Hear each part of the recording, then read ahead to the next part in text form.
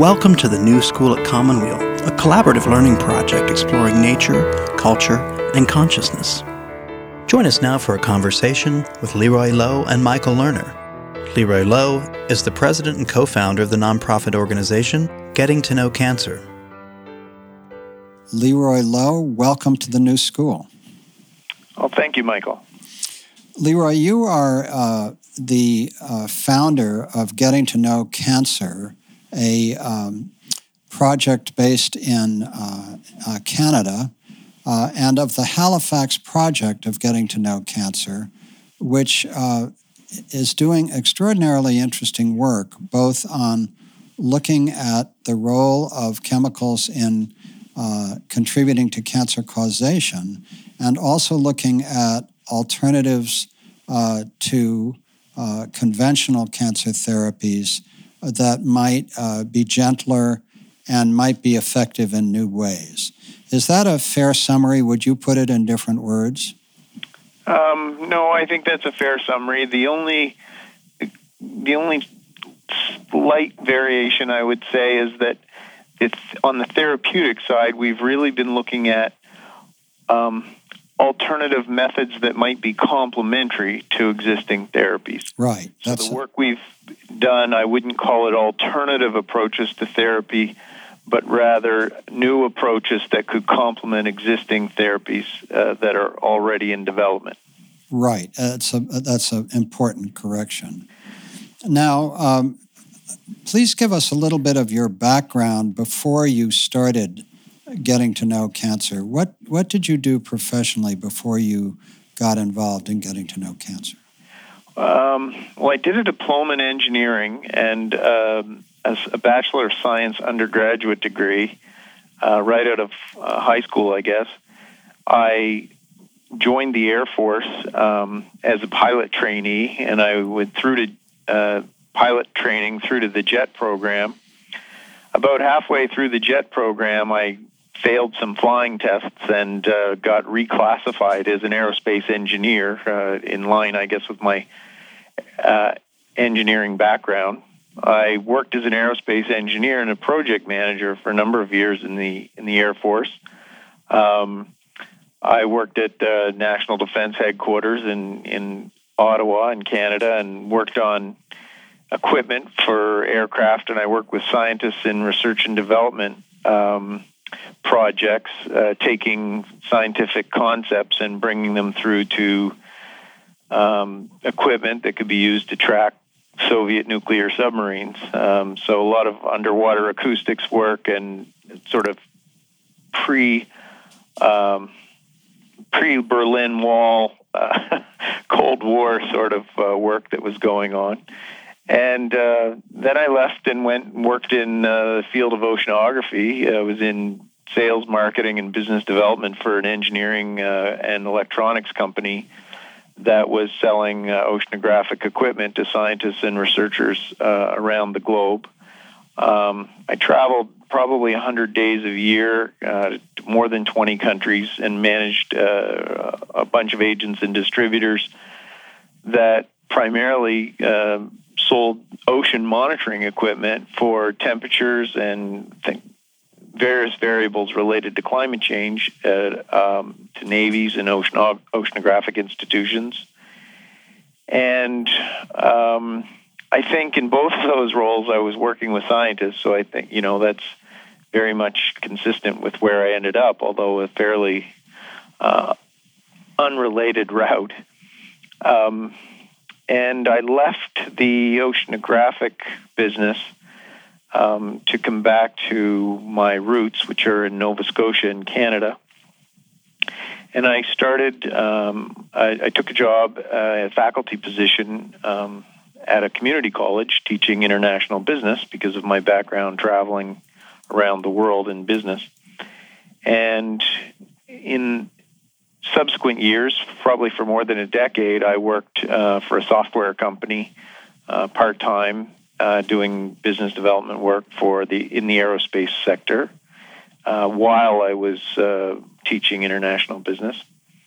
And it was somewhere along there during my time in my role teaching international business that I got involved in cancer research, incidentally and out of curiosity at first, and much more seriously as time went on. But that's the sort of background, is very not a very straight line, but that's that's the background. Well, the reason I ask is that I have had the pleasure of working with you, with our colleague Ken Cook at Environmental Working Group, and Pete Myers, another colleague in Environmental Health Sciences, and others, as we came to understand the importance of your work on exploring the role of partial carcinogens in carcinogenesis, which we'll come to, and then in helping put together a workshop at the National Institutes of Environmental Health Sciences on your work.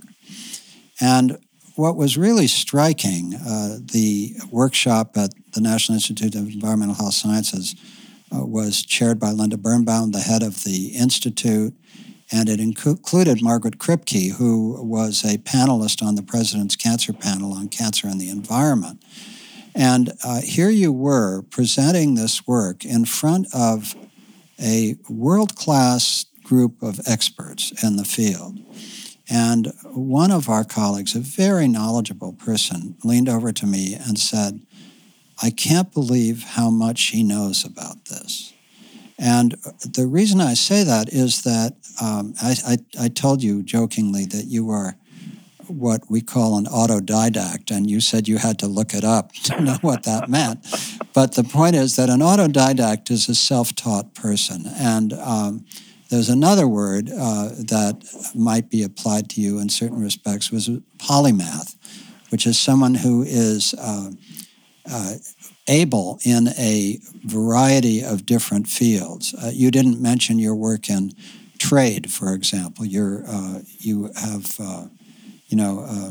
a tremendous background in trade matters and have taught in that area. And you actually sent me, at my request, I said, what are your areas of interest? And you sent me a photograph of your bookshelf. And, it was wonderfully diverse. And in fact, there are many shared volumes on our bookshelves. So I wanted to do this conversation with you because while I have nowhere near your, level of competence in partial carcinogens or complementary approaches to integrative therapies, there are many, many shared areas of interest. As you know, I've worked with cancer patients for over 30 years and explored integrative therapies for a long time. So this conversation really came out of a genuine curiosity about how an Air Force project manager who went into oceanography, then developed an amateur interest in cancer, which led to an issue of Carcinogenesis, a very well-regarded Oxford publication that published a whole set of papers that you had developed with a global team of researchers, and really made a new contribution to thinking about carcinogens. How did that happen, was what I asked myself. Yeah. I would say that it really was an innocent start. When I was growing up in high school, my grandfather died of cancer at home, and I spent a lot of time with him in his final days, probably the last month of his life. And I was 18, and it left a deep impression on me.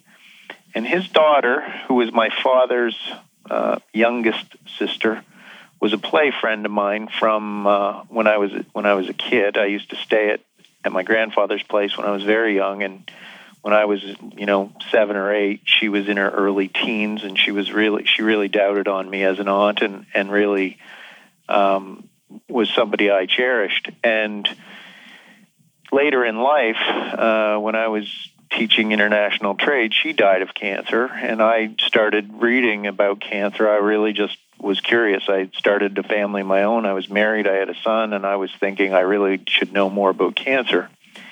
And not being one to shy from the science, I went to the peer-reviewed literature and started digging around, and was quite frustrated because it was very dense and a lot of terminology I wasn't familiar with. And I started reading different articles and abstracts of articles, and I would go back to university websites and read about different concepts. And I kept thinking that it was just going to take me a bit longer and I would understand what the scientists knew. And I really had no idea how big the field was, or how deep the body of research was, or how much I was into.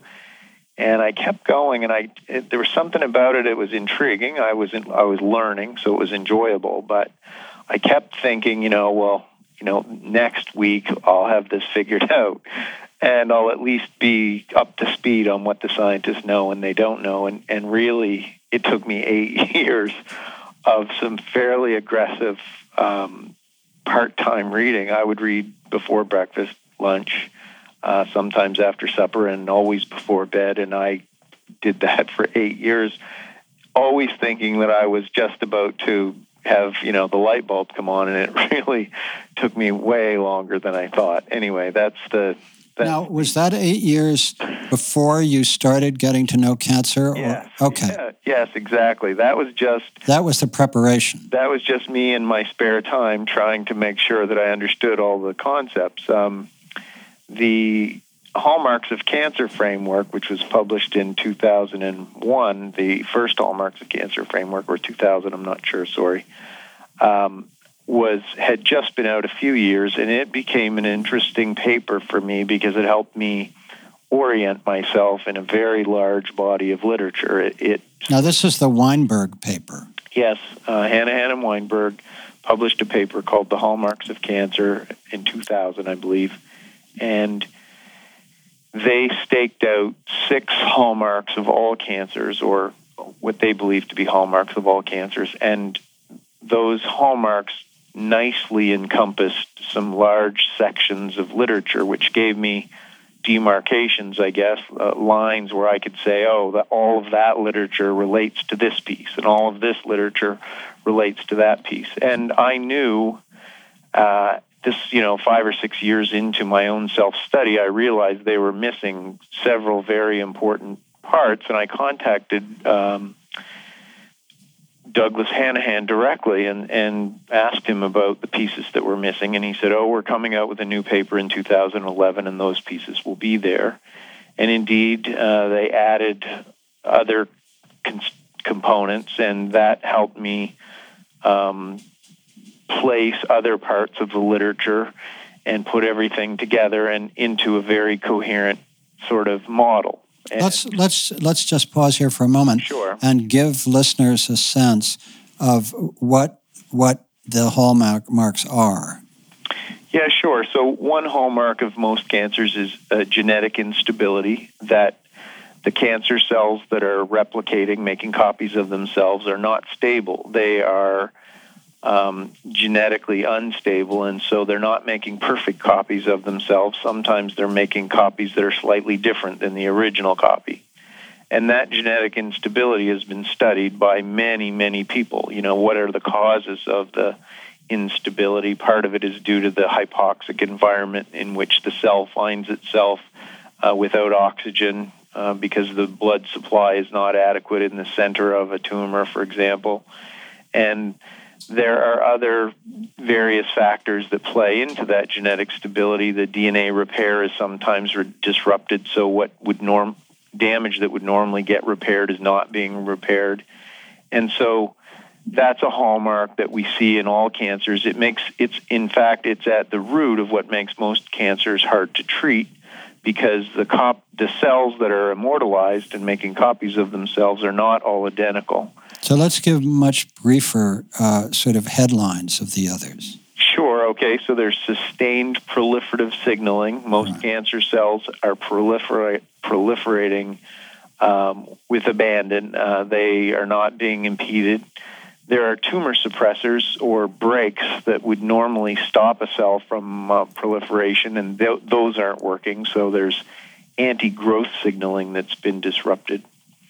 There is a process called senescence by which cells are only supposed to be able to copy themselves a certain number of times before they shut down, and that senescence has been bypassed. There's programmed cell death, which is supposed to occur if a cell is acting strangely or has damage that shouldn't be repaired, and that's called apoptosis. And there's a resistance to apoptosis in cancer cells that is frequently found because of machinery that's within the cell that's not working properly. There are immune system cells which are supposed to prevent cells from forming tumors. And when a tumor is formed, the immune system is supposed to shut the cell down. That can be T cells, macrophage, natural killer cells. These various cell types are supposed to be able to recognize a tumor and shut it down. And it is being, and in fact, the cells are supposed to be able to flag that that literally put up a physical structure on the surface of the cell to say, hey, I'm in trouble, so that the immune system can attack the tumor and shut it down, and that's not working properly. There is a tendency or a propensity for additional blood vessels to form in a process called angiogenesis to feed oxygen to the tumor, which otherwise would be starved. And that process is happening with aggressively. And there's also tissue invasion and metastasis, which allows the cancer to spread. And then the tumor microenvironment itself, where the tumors are formed, has a number of very unique factors. The cells that are around the tumor are cooperating and allowing the tumor to form. Ordinarily, the signals given from surrounding tissues should create order in the tumor itself. And there are those who believe that that microenvironment is absolutely critical, and some even say potentially an instigator in cancer. But all of these areas are areas where there has been good agreement on the presence of these irregularities in the disease and across most forms of cancer.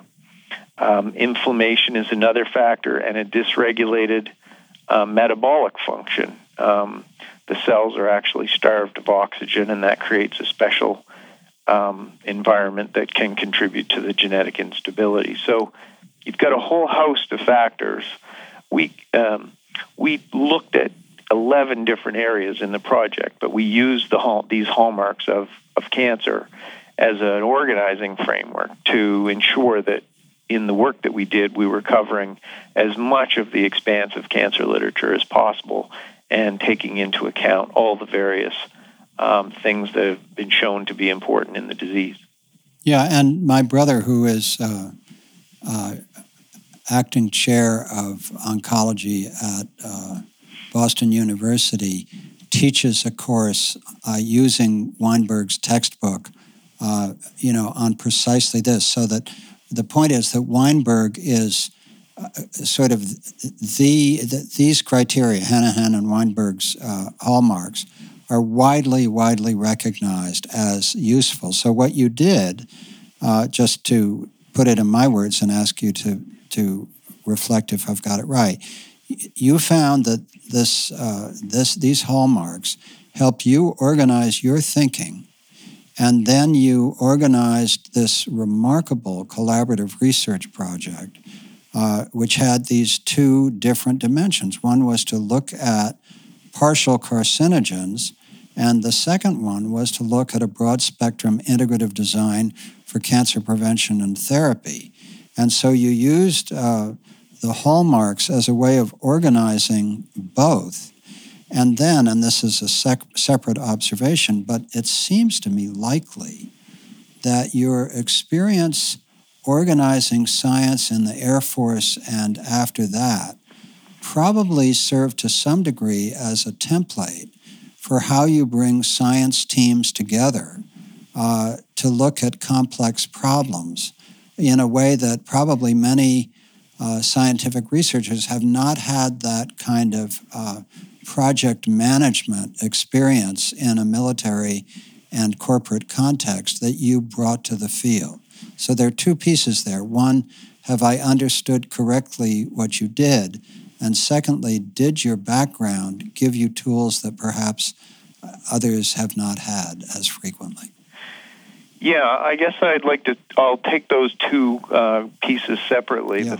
First, I'd like to talk about the science part, and it's absolutely true. You know, field's moving very quickly. I said that in the mid-2000s, I was having difficult finding my way in the literature because I was new to the field. I'm sure scientists that have been in the field for many years, understood how all of these pieces related to one another, but I really did have a struggle trying to understand the biology. And yet, by the time I was reading the first Hanahan and Weinberg paper where they laid out these 6 areas, just as an outsider, I could already see the other areas that hadn't been included. And I'm not saying that's insightful on my part. Rather, I'm just saying these areas of agreement in the field of research were becoming obvious to anybody. And when I contacted them and said, what about these other areas? They were like, oh, yes, we recognize that, and we're adding those as well. And it's not that these were all new areas, it's just they were missing from the first paper. And I would say that their second paper in 2011 was a better representation of the breadth of work that was going on in the field.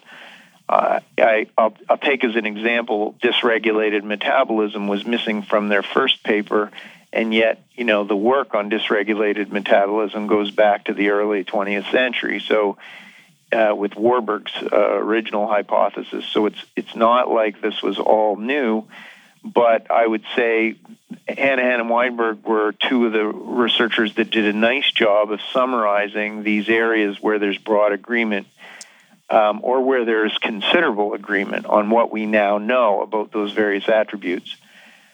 Now, I guess what I'm saying is those hallmarks don't maybe from a terminology standpoint belong to Hanahan and Weinberg, but they were really just summarizing and producing a nice description of the landscape, which was already there.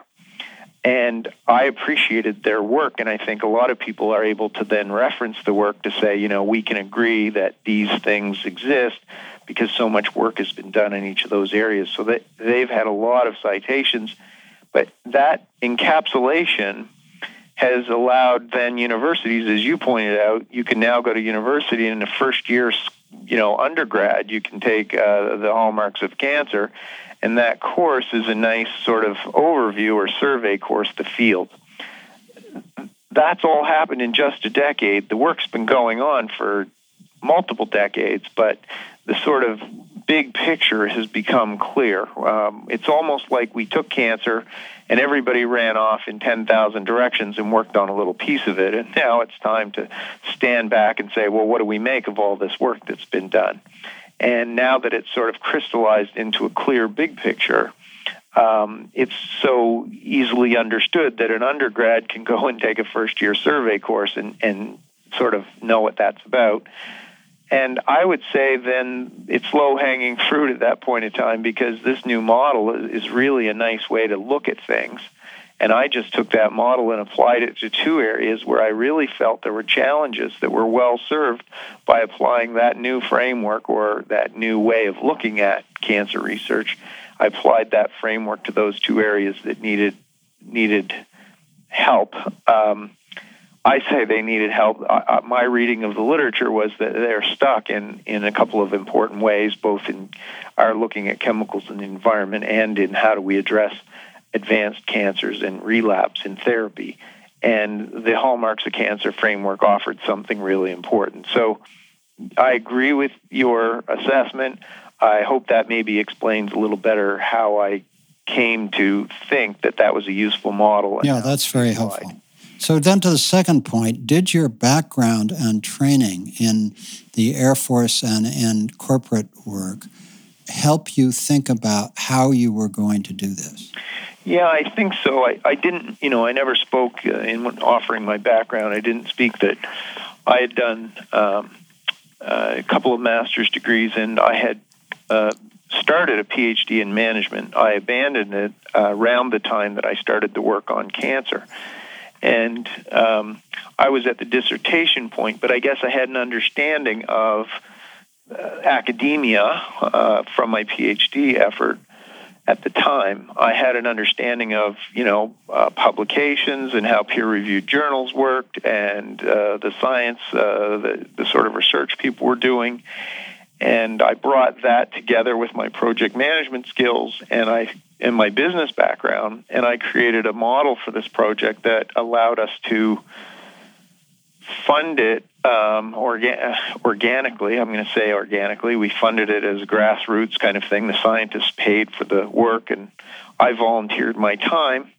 And I created a model I felt that had the right incentives built in it for everybody. So we created the right incentives for the journal that was quite happy to carry something of this scale, the researchers who were quite happy to get a couple of peer-reviewed publications out of a top journal, and for the leaders who really wanted to be part of something that was groundbreaking. And that really was, emerged from the model that we had laid out at the beginning.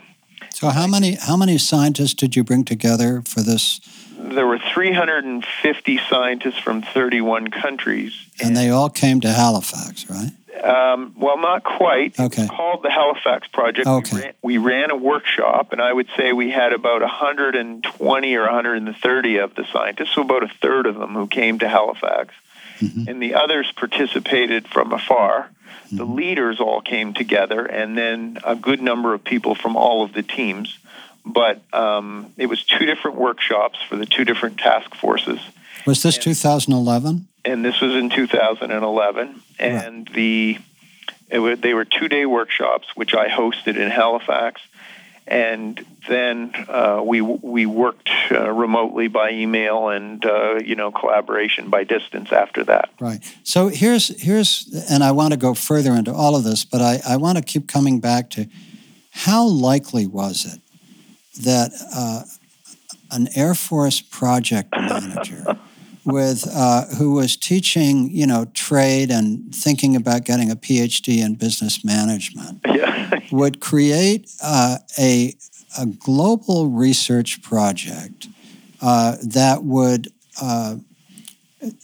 would introduce at least to the field, novel idea that we shouldn't only be concerned with complete carcinogens, one by one, but that in fact, hundreds, if not thousands of different chemicals might be partial carcinogens that individually and as mixtures met different hallmarks of cancer and therefore collectively might lead to cancer in a way that was not, as far as I know, a significant attribute of the literature on carcinogenesis. It just seems radically unlikely to me unless you recognize that innovation often comes from the edges of the field and that people are often completely, beholden to an existing scientific paradigm, and therefore that you were able to do this in some ways precisely because you were at the edge of the field.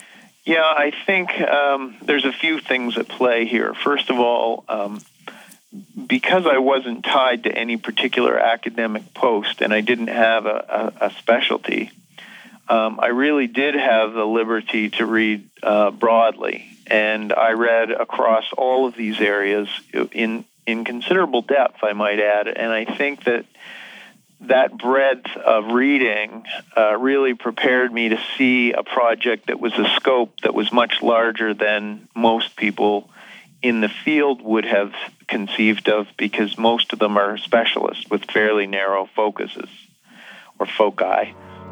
You're listening to a conversation with Leroy Lowe and Michael Lerner.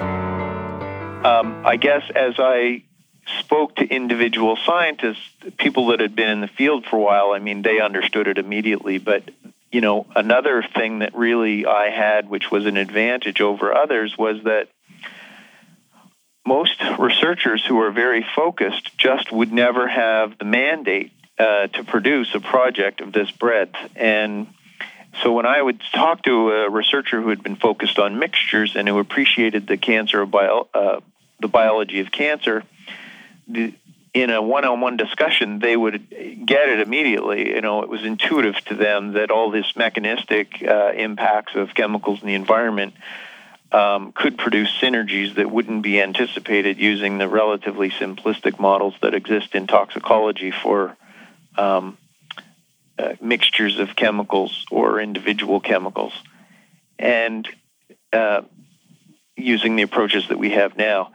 When I talked to these people, they would see it, and it was intuitive to them. And so, but when I would say, so what will be done about it, or how do we do something about this? The feedback I got from the scientists that I spoke to was supportive. If you're wanting to do something, count me in. But most of them had a fairly narrow focus, and that narrow focus came with their job, which, gave me an advantage in the sense that I think as someone who was an outsider, I could not only see the problem, but I had the flexibility to decide to act on it in a way that wouldn't be normal for most researchers. I had reached out to Theo Colborn because of all the low-dose endocrine disruption work that she had been doing. And let's just stop there to say that Theo Colborn, along with Pete Myers and others, were really the founders of the field of endocrine-disrupting chemicals. And for those who aren't familiar with the term, the point about endocrine-disrupting chemicals is that it isn't the dose makes the poison in the sense that the higher the dose, the greater the impact. But at extraordinarily low doses, endocrine-disrupting chemicals can reprogram the way the fetus or the young child develops. And this is one of the most important developments in the field of environmental health science over the last 2 decades, has been awareness of the importance of endocrine-disrupting chemicals. So you consulted with Theo Colborn, who really is widely recognized as the founder of the field. Yeah, and I felt that her work in low-dose exposures, was something that what I had in mind, these synergies to be produced by low-dose exposures that were mechanistically disruptive of aspects of cancer that we now know are important. I felt that by consulting her, I would get some good advice. She referred me to Michael Gilbertson, who had been doing low-dose work on mercury in the Great Lakes from industrial effluent, that sort of thing, and he had been on the Great Lakes Commission, joint initiative with Canada and the United States to look at low-dose chemical exposures in the environment resulting from industrial activity in the Great Lakes region. And she and Michael had worked for decades together on, moving the agenda of the low-dose endocrine disruption forward. Michael really, who was retired when I reached out to him, he helped me co-found Getting to Know Cancer. We did it together. He was incredibly supportive and really served as a deep resource of wisdom for, the kind of challenges we might encounter, the resistance we might face, and how we might organize things. I pretty much bounced everything off of Michael, but at the end of the day, the concept or the idea to develop a huge, number of teams to do this project was really of necessity. We scoped the problem, blank piece of paper, what would it take to make the case that this is the way to go. And ultimately we said, well, given the way that people specialize, we're going to need teams in each of these areas, and we're going to need this kind of structure. And so the large number of people that was involved was really dictated by the size of the problem. And like I said, I think one of the reasons that I was able to to pull that off is that I really didn't have any restraints. We started our organization, with the cost of incorporation. There was no money invested, really. It was just a labor of love, and we worked on it, and we sketched out the problem and then created the right incentives to bring people together, and we got enough interest from a core group of people that joined an advisory board to then stand up a website and recruit a broader community to the project. And, we really had a tremendous response. I think we had something like 900 people who had said that they were interested in participating in the project initially, and we pared that down, searching for leaders initially, and then carefully selecting people to support the leaders after that, and then drawing on the leaders' their own personal networks of collaborators until we had strong teams in each of the areas that we were focused on. Well, I want to come back here to the qualities that you found in yourself, either you knew or you didn't know. But, I've been involved in nonprofit work for 40 years, and I know a little bit about audacity and vision and their role in nonprofit work. But I have to say that when I looked at the simple audacity that you had to have a vision, I know what I'm going to do. I'm going to bring together a global team of scientists to address partial carcinogens and a new approach to chemotherapy. I think I'll do that, right? And that, and then the other piece of it for me is, as you said, you read for 8 years, and then you started getting to know cancer in 2011. So there's been another 4 years of reading and engagement. So, it's like it's at least 12 years of engagement. Yeah. But what I want to ask specifically, aside from whether you knew that you had the audacity and vision to do this, is do you have certain skills of retention of what you read? Do you have a photographic memory? How does your memory, what cognitive skills did you either know you have or discovered? I'd say that I'm academically average. I really would.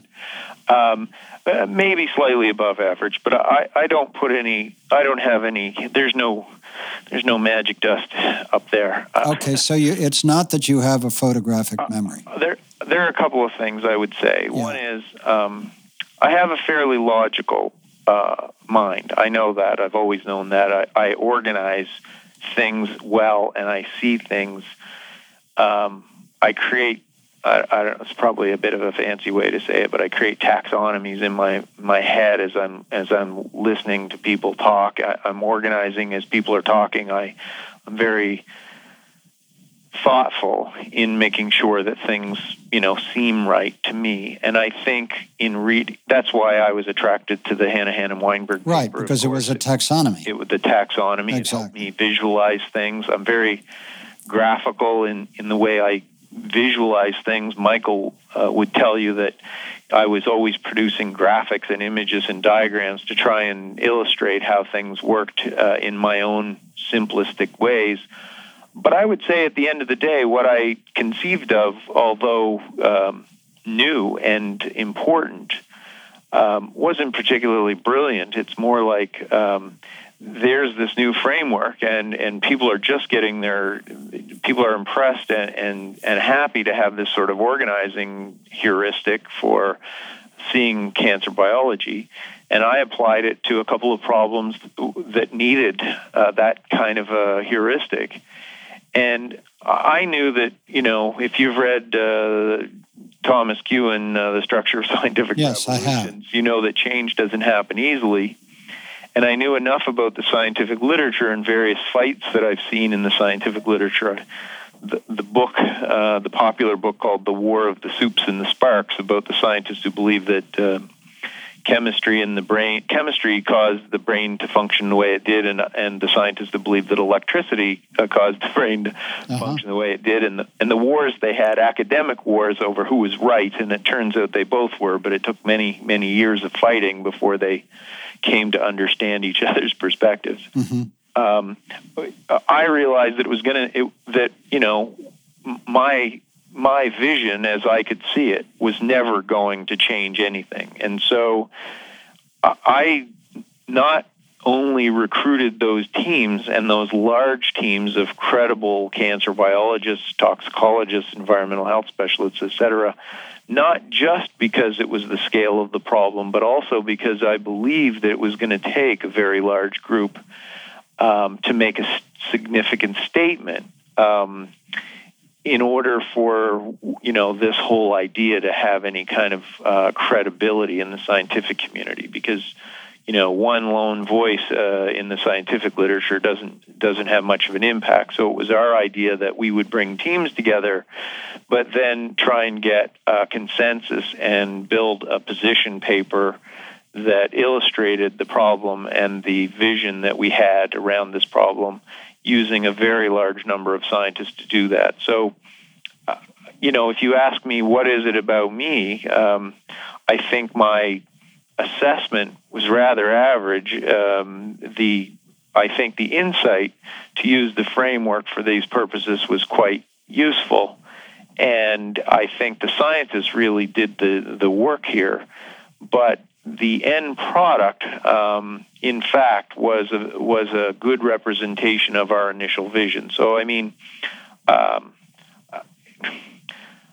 my strengths, I think, in this project were to be able to get through the material. There's no doubt that getting through the cancer literature, which was a very long endeavor, was not a trivial undertaking. And so I do feel that I did something special there.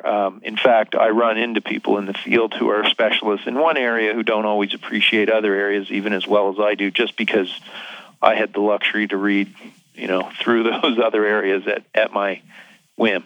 Well, I think let me just say, because I'm really, as you know, I'm focused partly on the work and partly on understanding how you managed to pull it off. And I would say that, in honesty, that another very powerful tool that you have, which is on full display right now, is a certain a true humility, which is attractive to other people, because it's not like, very often the people with vision and audacity are also, sort of narcissistic or ego-focused people. And I think you're able to pull teams together precisely because you say, look, I'm just average in this field.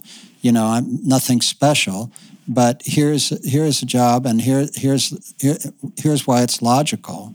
And then there's a tremendous tenacity, a tremendous stick-to-itiveness. So it seems to me, in my own inner, as you like typologies, in my own inner typology, which is forming, there's sort of humility, audacity, vision, stick-to-itiveness.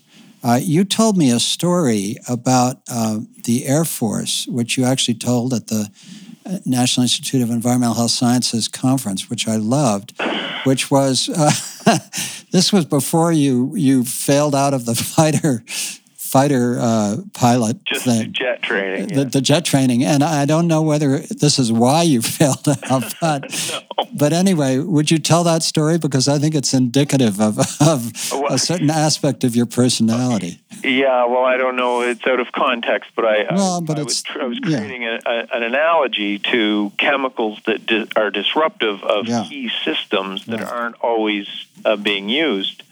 Cells have, as you would have picked up maybe from the hallmarks as I described them, cells have these defensive mechanisms that are like emergency systems. If the cell's not functioning properly, it can self-destruct. Or if the cell's not functioning properly, it can stop making copies of itself before it makes too many copies of itself. Those kinds of things. And I was talking about systems on an aircraft which could be broken and you could fly without having them working, but you wouldn't want to be flying without them having working. And I had been in jet training and was quite interested in doing aerobatics. We had done aerobatics flying small planes, but we were doing solos in single-engine jet, which was quite fast. Would do 500 or 600 miles an hour. And I decided one afternoon when I was doing solo and I was supposed to be practicing some fairly simple maneuvers that I was going to do half a loop, which is a pull-through. You get a very high altitude and you roll the plane upside down, and then you pull on the stick and you do what would be the back half of a loop. You start at the top and you come out at the bottom. And it seemed really simple, and the plane was highly maneuverable. You could do rolls in it easily, so I just went up to a high altitude and rolled it over and started to pull on the stick to come out, and I started barreling towards the ground at a very high speed. I was watching the altimeter drop rapidly and the speed go really high, like faster than the plane should go, and the wind was buffeting over the canopy making it very noisy in the cockpit, and I couldn't get the nose to come up. It was like I was going to go straight in the ground. And somewhere in the back of my mind, I remembered that we had speed brakes. You could actually flick a little tiny button on the throttle, and I pulled the throttle back, and I pulled the speed brakes, and these big plate-sized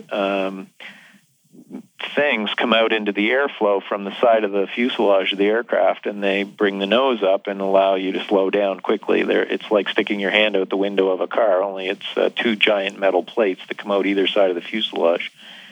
Anyway, this is an emergency system that doesn't get used very often, and I had almost forgotten about it. We had just barely been introduced to it, and we weren't even supposed to be using it.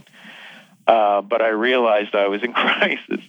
Anyway, I was saying that, had I read ahead a couple of chapters in the textbook, literally, if I had read ahead a couple of chapters in the textbook, I would have learned that I was really supposed to start at a very slow speed at the top of this half loop, which would allow me to speed up as I was coming down, and I wouldn't be going too fast at the bottom. But yeah, I would say that it was audacious in the sense that it was characterological, right? Pardon me? It was characterological. It was. Yeah, and that audacity, and of course the fact that you were able to remember in crisis these speed bumps things. And so that's why we're talking today, because you were able to pull that out of your memory. Otherwise, we would not be having this conversation. Yes, I guess that's true. Yeah. So I think you've kind of got me quite well. I think there are some things that I have going for me that really helped. I think being at a college in a full-time position, financially, secure with my family, and really, in some respects, all of those things made it quite easy for me to be audacious because I had nothing to lose. I mean, I took this project on because I felt it was important. And I realized that, I had nothing on the line. There were no career implications for getting this wrong. I mean, I could have been deeply embarrassed, but had it all fallen apart. But I feel that I was prepared to take it on because I really, had no constraints. There was just nothing to prevent me from saying, let's do this. And I think every time I talked to a scientist who agreed and said, yes, this is exactly what we should be doing, it was like fuel. Every time somebody said, this is the right idea, and I got a lot of that very early, starting with Theo Coburn, and then almost every scientist that came onto the project said, this is exactly what we should be doing. And that really fueled me in terms of having the will to push it forward. And so it was, I think, the strength of the reputations of the people that were interested and wanted to get involved that gave me confidence that it was the right thing to do. One other question about sort of inner method. You mentioned that you create taxonomies in your head all the time, and that Michael Gilbertson would say you create a lot of visuals. Some people, as you know, think in images, and other people think in words. Do you think in images? I don't know if I think in images. Things need to be logical for me, and I know that sounds simplistic, but I can tell you that even if I have a discussion with somebody who's not following a path that I can to follow, if their thoughts are moving in different directions, I have really I have trouble. And so when I'm reading something that's complex or complicated, I struggle myself to organize it in ways that help me understand. I don't know if that's normal or if that's how other people are, but for me, it's really critical that I am able to sort of, both understand the small bits, but also understand the context. Somebody used to say, somebody asked me one time, are you a tree guy or a forest guy? Do you like to look at the trees and you're happy to do that, or do you like to see the big picture, the forest? And I said, I don't think I'm either. I have to both understand the forest and then I'm happy to look at the trees, but I can't do one without the other. And I think it's that sort of need for me to understand the big picture that helps. I would say it's a strategic level of thinking that helped me put a lot of the work that I had read in context, and then to see a big picture that I could then look at it and say, okay, from a big picture standpoint, this is where I think things need to move. I'd like to turn back now to the work itself, and I want to focus on the broad-spectrum integrative design for cancer prevention and therapy, and for this reason. There is the issue of carcinogenesis available to anybody who's interested. Our colleague Ken Cook at Environmental Working Group and his colleague Kurt Del Valle did a very nice summary of your work on the Environmental Working Group webpage. Getting to Know Cancer has a great summary of it.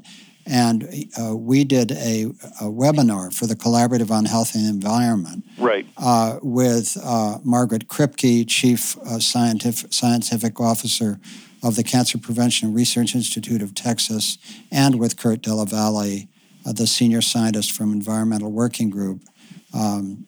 And did Michael Gilbertson ever get on that call? I think he had trouble getting on. I can't remember. I'm not sure. Yeah, but in any case, we've talked about it enough now so that a listener could get a feeling for your work on partial carcinogens. So the second project, in which the senior author is a friend and colleague of mine of long standing, Keith Block from the Block Cancer Center in Evanston, Illinois, is extremely interesting to me as somebody who's worked with cancer patients for 30 years. So perhaps you could start by just giving us an overview of what that project is. Yeah, sure. So if you look at the cancer literature and you try to get a sense in a big picture way as to why so many cancer therapies are so limited in what they can accomplish, you learn very quickly that the biggest problem with most therapies is that cancer has many, people have referred to them as escape routes or mechanisms of getting around therapies, and there's all kinds of metaphors used, but the point is that a lot of therapies are good at treating certain aspects of cancer, but ultimately, in a lot of cancers, there are different types of cells that are making copies of themselves, and so therefore defeating a large group of cells and making a tumor shrink, for example, may appear to be successful, but ultimately a year or two later, the cancer comes back, sometimes only a matter of months it comes back, because there are subpopulations of cells that were making copies of themselves that were perhaps quite small in number, but driven by entirely different mechanisms, and then the therapy didn't work on those cells. Those are the cells that proliferate and ultimately cause a patient to die. That if you follow the literature, there's 30 years of frustration by doctors who have tried to use combinations of chemicals to get at all these different subpopulations of cells. It seems like just a story that has no end. Every time you read a promising new study of a new therapy that targets a particular type of cell, they'll talk about, patients seem to get better, but then suddenly the cancer comes back, and that cancer coming back is largely attributed to subpopulations of cells that were not able to be affected by a particular therapy type. And so that's a standing problem that has never been resolved. In my own reading of the cancer literature, I was quite interested in, I would call plant-based phytochemicals, or food-based chemicals, because of two stories that were told to me when I was much younger and before I ever started on this project. A man who lived in British Columbia, who was a client of a good friend of mine, had brain cancer. He had glioblastoma. He had been sent home by his hospital. They said it was inoperable and that he was going to die. His wife, who was a nurse at the time, put him on a diet of grapes and grape juice based on her reading of early literature around chemicals in grapes that appeared to have anti-cancer properties. This was maybe 15 or 20 years ago now. And after 3 months of having nothing but grapes and grape juice, his tumors had all completely disappeared. Right. This is not unknown. The grape juice the chemicals in grapes and their ability to act on certain mechanisms in certain cancers is well studied now, and there's an incredible amount of literature there. I guess my point is that in the field of integrative cancer therapies, one of the many, many strands is grape juice and grapes.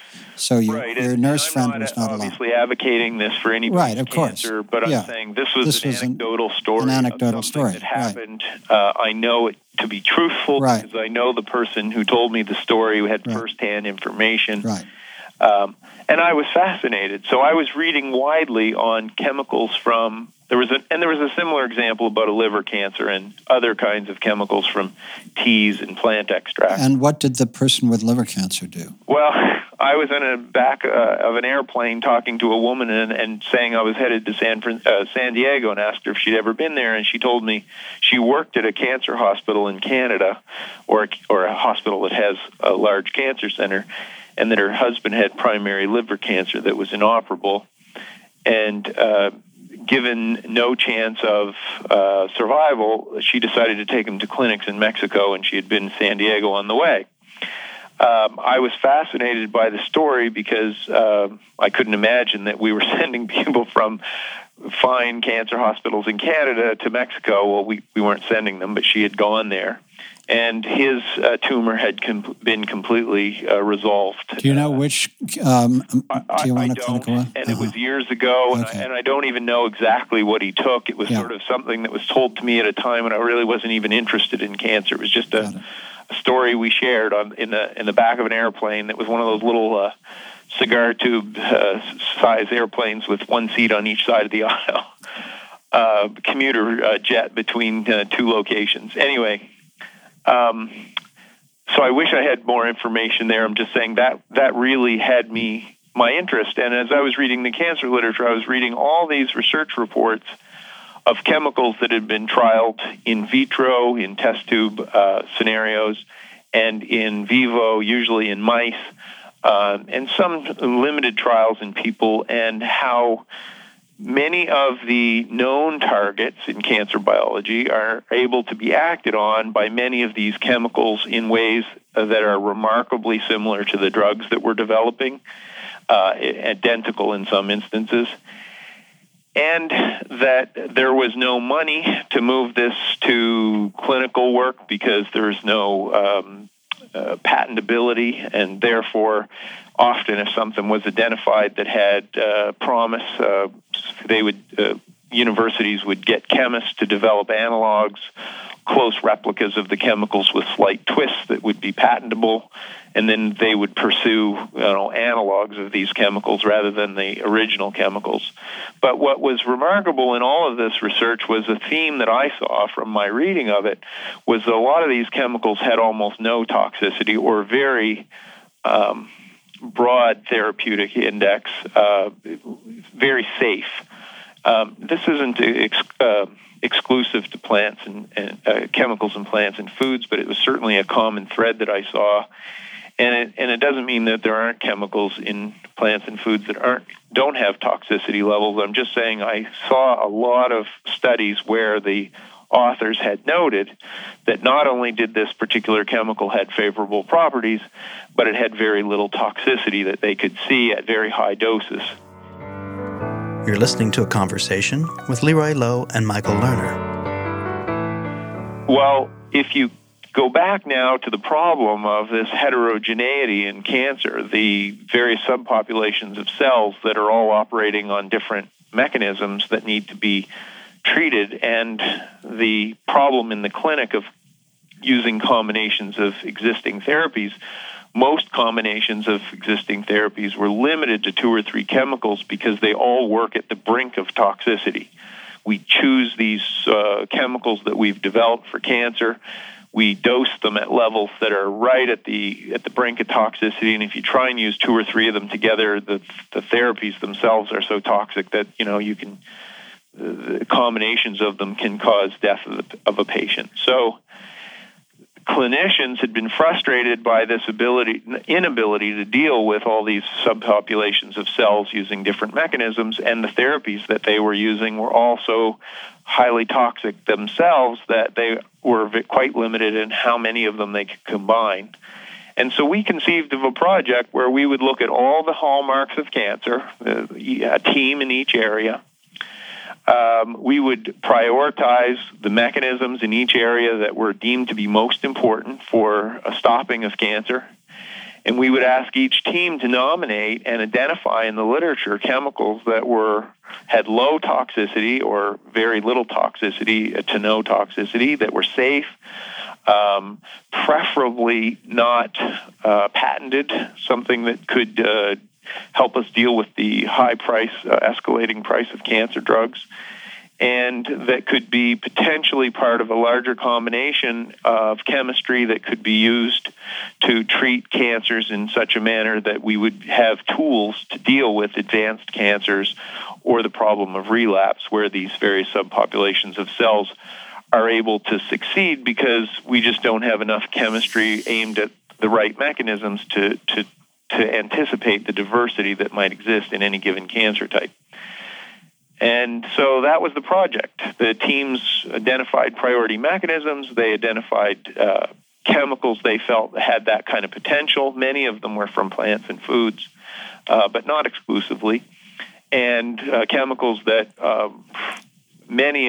most of which didn't have that weren't patentable necessarily. So this is something that could be pursued by, in particular, countries that were struggling with the high price of cancer drugs, but also would make it a reasonable complementary approach to existing therapies. So now we would be looking potentially at treating a cancer with a conventional therapy, but also putting with it this sort of combination approach or broad spectrum approach aimed at a broad spectrum of targets to help us deal with the potential for relapse and all these subpopulations of cells that are often missed with the kinds of therapies that have been developed in the last decade. In the capstone paper, which I've read, by the way, has the journal that is going to summarize all this actually been published yet? Today is October 7, 2015. We have a publication date, I believe, tentative right now of November 18th. We're currently reviewing galley proofs of the final article, so it will be forthcoming in just a few weeks. And the journal is? Seminars in Cancer Biology, which in academic terms, it has an impact factor of 9-point-something. So it's a very high impact journal and will have a broad reach and should have a good impact in the field. My memory is that carcinogenesis had a similar impact factor. Is that correct? I think carcinogenesis is 5 something. Okay. Yeah. So, to my mind, as let me just give a little background to listeners who don't know me. I've spent 30 years looking at integrative cancer therapies. I wrote a book called Choices in Healing, Integrating the Best of Conventional and Complementary Approaches to Cancer for MIT Press. And I was the principal consultant for the Office of Technology Assessment for its report called Unconventional Cancer Treatments, and also served the American Cancer Society on its advisory board, specifically with respect to helping them move from the view that all integrative therapies were quackery to a more nuanced view of the possible contributions. So this has been, for the last 30 years of my life, a field of tremendous interest. And so, again, just as I've worked in environmental health, you have picked, 2 of the 3 or 4 fields that really matter to me and made really significant contributions in both. The capstone paper essentially outlines the approach that you've just described, but one of the many things it talks about is the obstacles for the regulatory constraints for doing this research. So you write, for example, the U.S. has the most challenging regulations for drug approvals and so on, but the designation of botanical drugs may offer opportunities to broader spectrum agents. And then you talk about Canadian regulations and Chinese regulations and Japanese regulations. But the point is, it's not a trivial matter to figure out where you can do rigorous trials. Yeah, I think I'm not sure of the question you're asking, but I'm well. The question I'm asking, I certainly would agree with you. The issue that we're facing is that historically, good science, if I could put quotes around good science, right. Good science would dictate that if you're going to run an experiment, you understand the variables. And so in a perfect world, if you were going to test a chemical, you'd want to test it by itself. And you would want to limit any other variable that you couldn't control so that you understood exactly the influence of those other things and you knew exactly what was doing what. And of course, the National Cancer Institute tested many, many chemicals for a particular type of action, plant-based chemicals, and, discarded many of them and said, no, that chemical doesn't do this type of thing, and therefore we're not interested in it.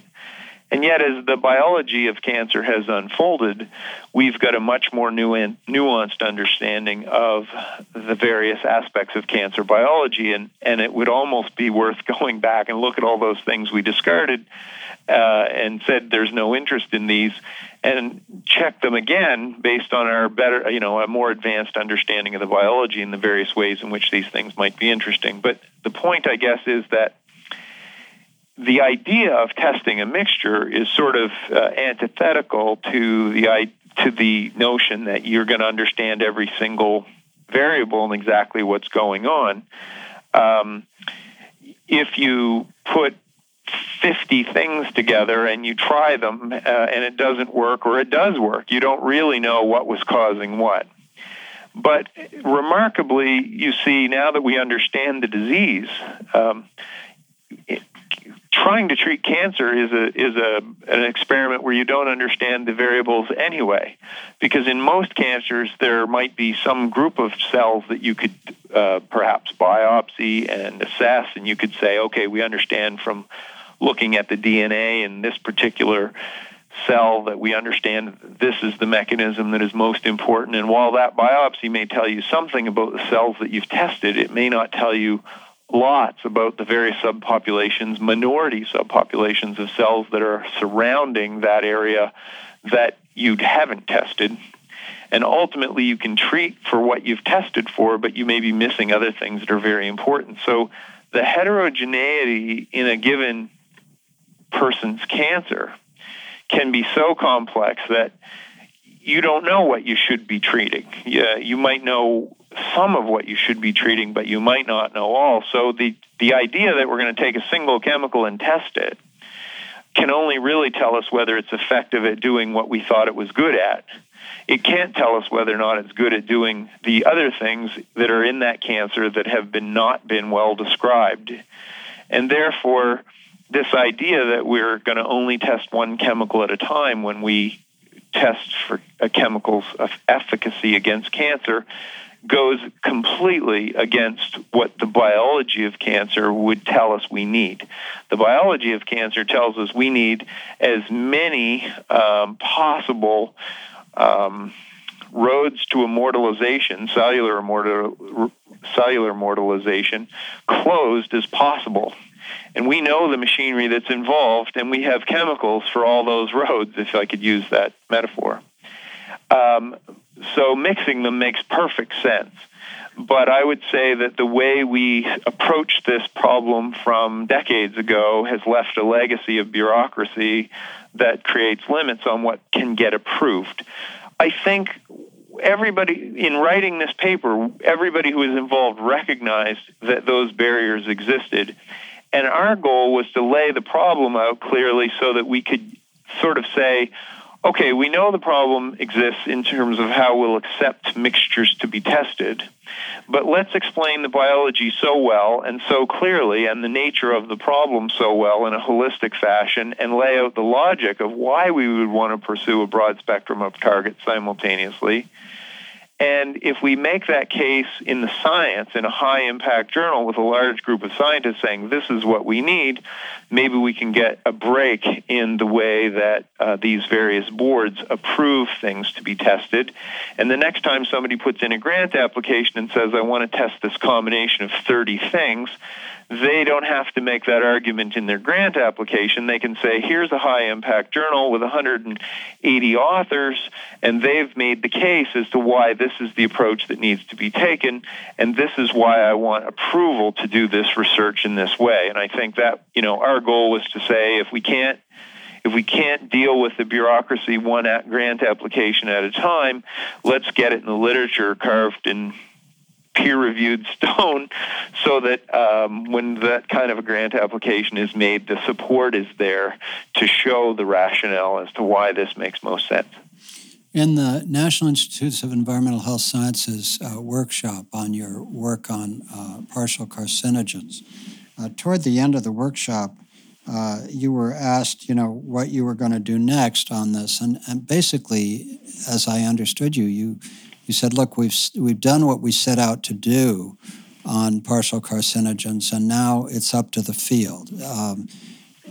If that is a correct sort of memory, my question would be, do you feel the same way about this approach to cancer treatment? I do, and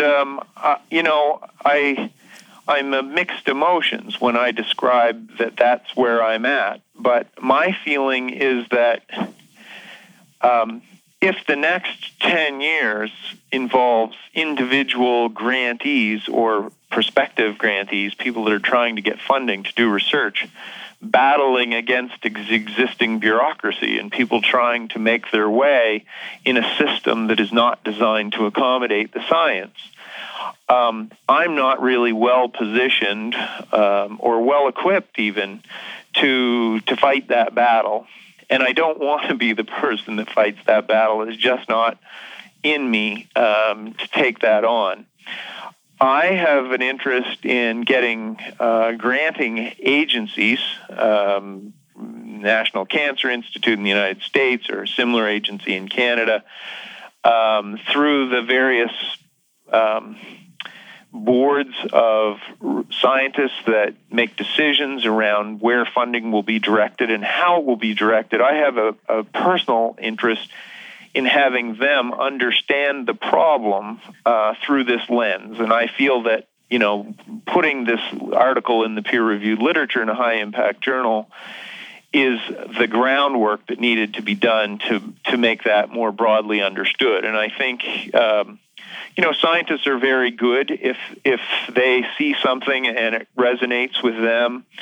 They will cite that work, and they will cite it frequently, and citations count. If a particular article is being recognized by a lot of researchers as the way forward, people's repetition of pointing at that as a benchmark and saying that's important and that's why I think we need to be moving in this direction, and those voices will come slowly, perhaps initially, but hopefully I would think that, once the field moves and recognize there's a ground shift of change in this direction, then all those other obstacles will, solve themselves. I just don't think that's something that one person can take on.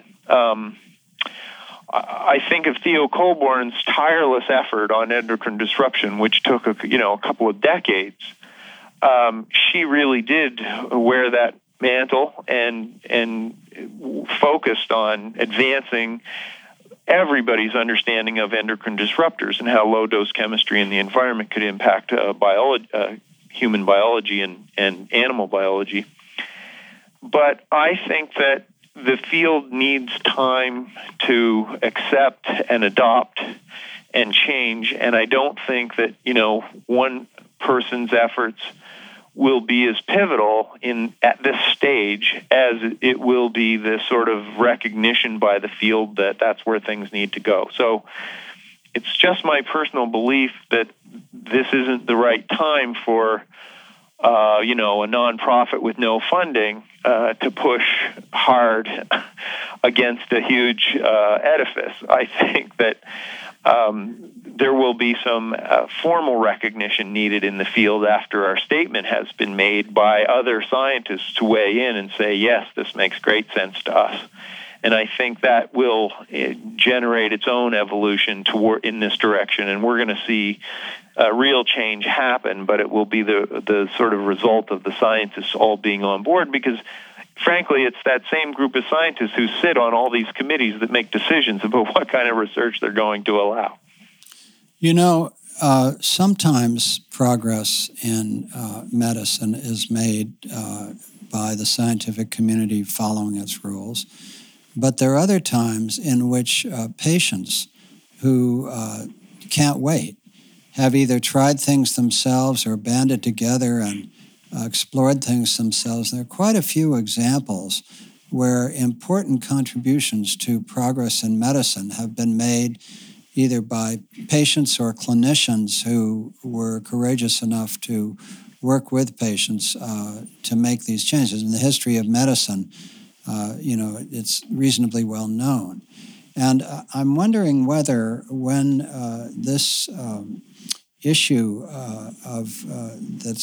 that has these papers and it comes out, whether clinicians and patients will be able to look at the list of studies that were cited and say to themselves, if you were making a list of the 10 or 20, some number, the 10 or 20 most promising mixtures for a set of cancers where chemotherapy and radiation and surgery either are not immediately needed, or either it's a wait and watch situation like early phase prostate cancer with a low Gleason index, for example, or very early phase breast cancer where they're trying to relabel it so that it's no longer considered cancer and are rethinking whether prophylactic mastectomies are a good idea. So there are a range of cancers where wait and watch is prudent, and if patients and clinicians were able to identify mixtures that made sense, then there are now websites where these cases can be aggregated. And in fact, best case analysis is part of what came out of the Office of Technology Assessment study that I participated in, and continues to be part of what the the alternative cancer assessment group in the United States offers. So I'm just wondering whether there's a kind of a do-it-yourself aspect of this that might emerge and therefore encourage the kind of clinical trials we'd like to see. Well, there's a few things there. So certainly I couldn't agree more that patients and advocates have a role to play. And certainly, if you look at the wave of demand that circled the globe for liberation therapy in multiple sclerosis, is a perfect example of patients forcing the foundations and charities that collected their money to spend it on research that was what they wanted. Now, that I give that example, but at the same time, the clinical trials that followed, the money that was spent from the foundations and charities at the patient's demands didn't actually validate the original research that had been seen as promising. And so, some would argue that's a good reason for patients not to be driving the research agenda. But at the same time, I think it's still illustrative of a situation where patients and advocates can influence bodies that have funding. And in this case, I think it's a perfect example of how patient influence or advocate influence could impact whether or not broad-spectrum therapeutics are pursued with money that has been gathered from, various cancer societies that collect money on behalf of patient populations. And I think there's definitely a role to play for people to get active and to be active in promoting or pursuing this agenda if they feel that there is bureaucracy that's impeding its progress. That's the first thing, for sure.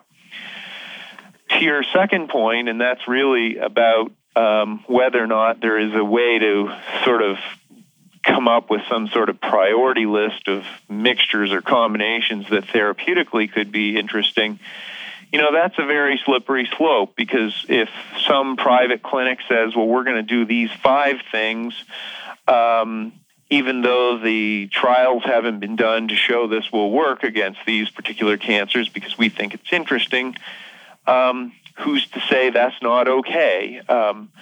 Of course, there are laws against what you can say, but, they may do them anyway, and who am I to say whether they should do them? The challenge, of course, is that I really believe that the science is such that we would be remiss if we didn't take this on at the kind of scale it deserves. I hear you. In the sense that if the bureaucracy is not prepared to move it, couldn't there be a grassroots movement to advance it?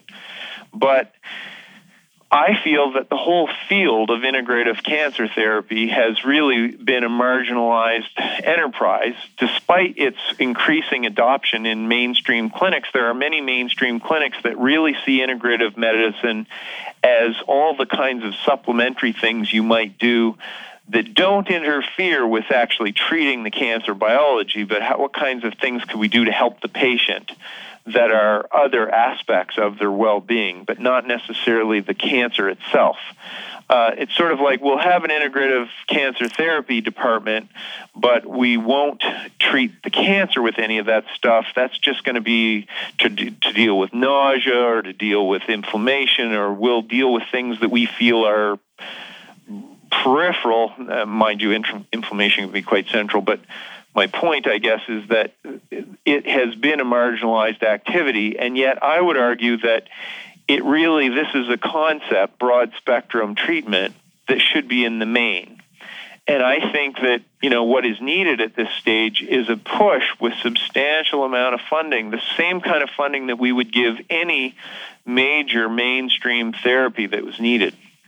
Of course, one of the challenges is that major mainstream therapies that are pursued now, the investment tends to come from drug companies. And there doesn't seem to be a model here for pharmaceutical companies. I think that, most pharmaceutical companies, with the right patent lawyers, could develop proprietary broad-spectrum treatments that involved a lot of constituents that were perhaps not patentable, but together and with certain unique constituents, they could find a patented way to go here. But the industry's not broken and they're not in need of any new models for therapy because as far as they're concerned, it's a very lucrative business and they've got a business model that works. So I'm not convinced that this is going to happen without some sort of government intervention. It was our belief when we put this project together that if we laid all the pieces out, that there would be some countries where regulations were less restrictive, where governments certainly could not afford current therapies at $100,000 a patient a year or whatever. Some of the new therapies are excessively expensive.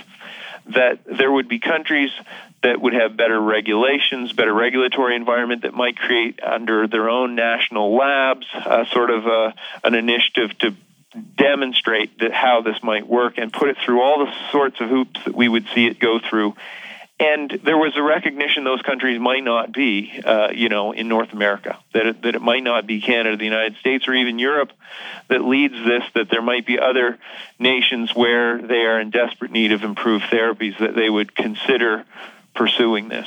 Now, I think that the science that we did warrants attention and will, in fact, draw a lot of interest in North America. And I feel that there's no reason that we shouldn't be on the cutting edge. But I'm also open to the possibility that through bureaucracy and lack of nimbleness on the part of our research agencies, that it may be a stretch. And then that brings me back to your question about clinics. Does that mean that the clinics have a role to play? Well, that's the kind of work that Keith Block and his team have been doing for years, and there's other clinics that have looked at, we're going to do whatever the patient needs, and the science is there to suggest that multiple targets are important, and therefore we're going to reach multiple targets one way or another, and they do that through a variety of means, and I think that's certainly something that can be done in a much greater way than is currently being done now. And that could happen sort of independent of whatever happens in the main. Yeah, in a sane world, the drug companies would do their research and the National Cancer Institute or the American Cancer Society, which collects money from the public, would do this broad spectrum work and make these therapies available without copyright as inexpensively as possible, so that there was a virtuous circle that inclined to drive the cost of pharmaceuticals down as it made these broad spectrum therapies widely available. So, but we're dealing with a phenomenon of regulatory capture where the government agencies are closely connected to the pharmaceutical firms, and so are the large nonprofit cancer organizations. So the hope I share with you that your work will get the level of leverage we'd like to see and that will get the level of resources we'd like to see, that's a wonderful hope. But when I think about so many fields, whether it's the development of hospice or the development of more humane approaches to childbirth, or whether it's the work that Dean Ornish did with heart disease, on reversing heart disease with diet, stress reduction, and so on, which is very well demonstrated now and actually reimbursed now. Or I think of the work Dean and others have done in demonstrating that the same approach reduces progression of prostate cancer and sometimes, completely stabilizes it. So we could both cite numerous examples in history and in contemporary experience where individual clinicians have started something that works its way into the mainstream, whether it's childbirth or hospice or these approaches to prostate cancer and heart disease and so forth. So there are the examples, I think, of places where if you don't get the leverage that we both hope you get, perhaps this work can move forward because it's too important not to move forward. I agree.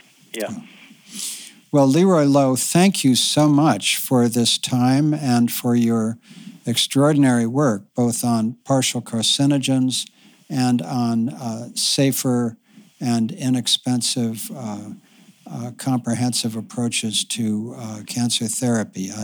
I believe you've made an extraordinary contribution, and I wanted to have this conversation because it's not only what you put in the literature, but who you are that has made this possible. Oh, thank you, Michael. I appreciate it. Thank you so much. You've been listening to a conversation with Leroy Lowe and Michael Lerner. Thank you for joining us at the New School at Commonweal. The New School at Commonweal is directed by Michael Lerner. Our program coordinator is Kara Epstein. Our audio engineer is Ken Adams. And our theme music is by Suzanne Ciani. Please visit our website at tns.commonweal.org. That's tns.commonweal.org. Commonweal is spelled COMMONWEAL. You can also find us on Facebook.